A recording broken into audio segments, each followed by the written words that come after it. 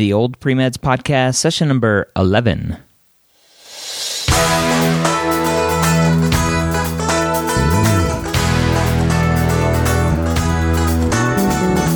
You're a non-traditional student entering the medical field on your terms. You may have had some hiccups along the way, or you're changing careers. You're now ready to change course and go back and serve others as a physician. This podcast is here to help answer your questions and help educate you on your journey to becoming a physician. Now, this podcast episode and all of the podcast episodes here at Old Pre-Meds Podcast come directly from the forums at oldpremeds.org. So if you're not familiar with that site, with the forums over there, go to oldpremeds.org and register for an account in the forums and start interacting with like-minded, non-traditional pre-med students like yourself. It's a wonderful community of very helpful pre-med students, medical students, and even physicians at this point that have gone through a non-traditional path and are more than helpful as more non-traditional students are thinking about joining them on their journey to medical school and beyond. Let's jump into the question today and say hello to Rich. Rich, it's good to have you here again. Good morning, Dr. Ryan, and how are you? I'm doing well, thank you. And yourself? I'm doing splendid. That's awesome. Not Splenda, splendid. Yes, I prefer equal myself, but that's an entirely separate issue. All right, so the question that we're covering today, again, directly out of the Old Pre-Meds forums from oldpremeds.org, is an MCAT prep question. And this student is looking at retaking the MCAT, and they got a 19 on the old exam. And they're saying, I'm trying to avoid going to the Caribbean, which is a good idea.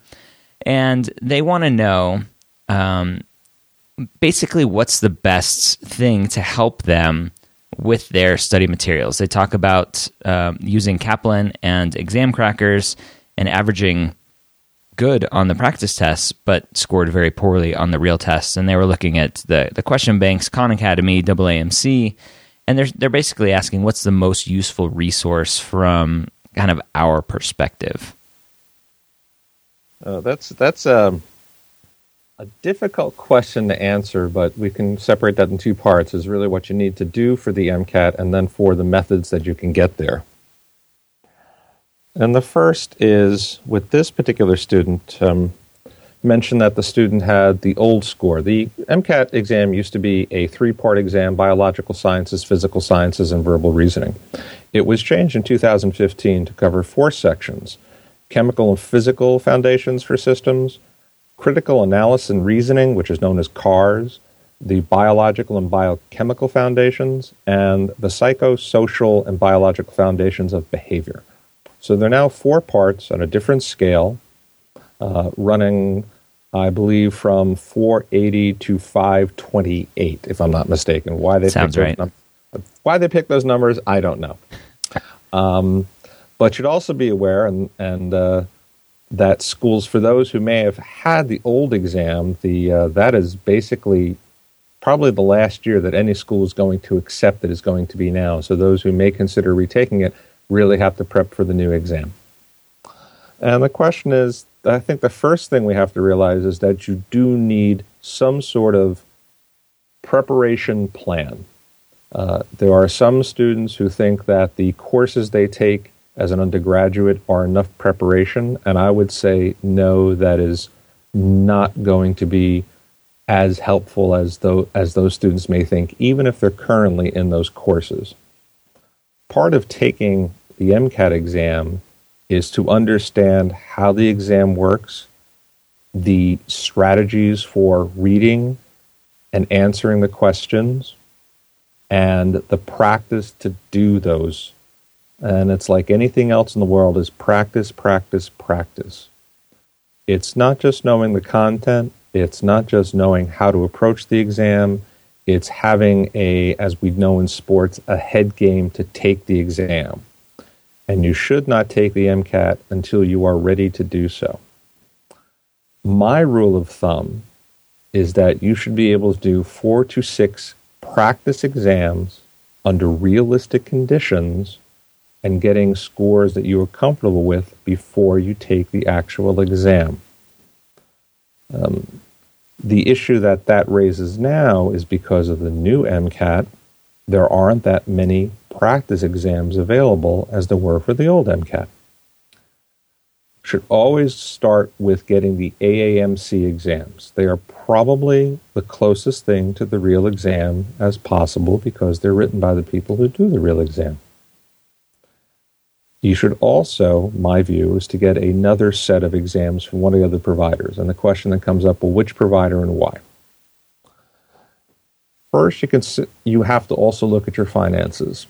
Do you have the money to take a course, which can run you a good $2,000, $3,000 to take a course? If you're a student of good habits and can be disciplined, you may be able to get by with just the retail books that are provided by these exam prep companies, such as Kaplan, Exam Crackers, Princeton Review, and be able to do self-study on your own. For many students, that's not possible. So the second question comes up, do I need to be in a live classroom, or is live online going to be good enough for you? That, of course, is personal preference. Which of the courses of these companies are going to work for you? And that is a matter of taste. My view is that Kaplan probably stresses not the most amount of content, but the most amount of strategy to take an exam. I don't necessarily agree with some of their strategy, but that, I think, is more their approach. Princeton Review tends to be a very content-heavy course. There are people I know who have taken the Princeton Review class without having the undergraduate classes and have done well in the MCAT. So that's how much content they put into it. Exam Crackers is also, I believe, online as well as in classroom. I tend to shy away from them. Their materials are pretty good. I've heard mixed reviews about their classroom, though, and I think because they're a relatively small company, and I don't think they have the stability and infrastructure for running classes all over as the other companies do. And then, of course, for those, there are a fair amount of free online resources or reasonably priced resources, particularly the Khan Academy. A couple years ago, Khan Academy hooked up with AMC to run basically a contest and funding for people to write MCAT prep materials for their system. And that was sponsored by the AMC. It is out there in Khan Academy. Certainly there are a lot of other resources in that area that you can fill in and get with the stuff. So it depends on a few things here. Your learning style, your discipline in studying, your financial considerations, and really where you are in the process and how you're going to be able to schedule these things. If you have a very full schedule, self-study online may be your ticket. Personally, I believe that everyone should be in some sort of formal course for this, whether online or in a classroom. If you're thinking about investing a couple $100,000 in debt to go to med school, then $2,500 now to pay for a prep class is not that expensive in the long run. That's sort of my view on where to go with these ideas.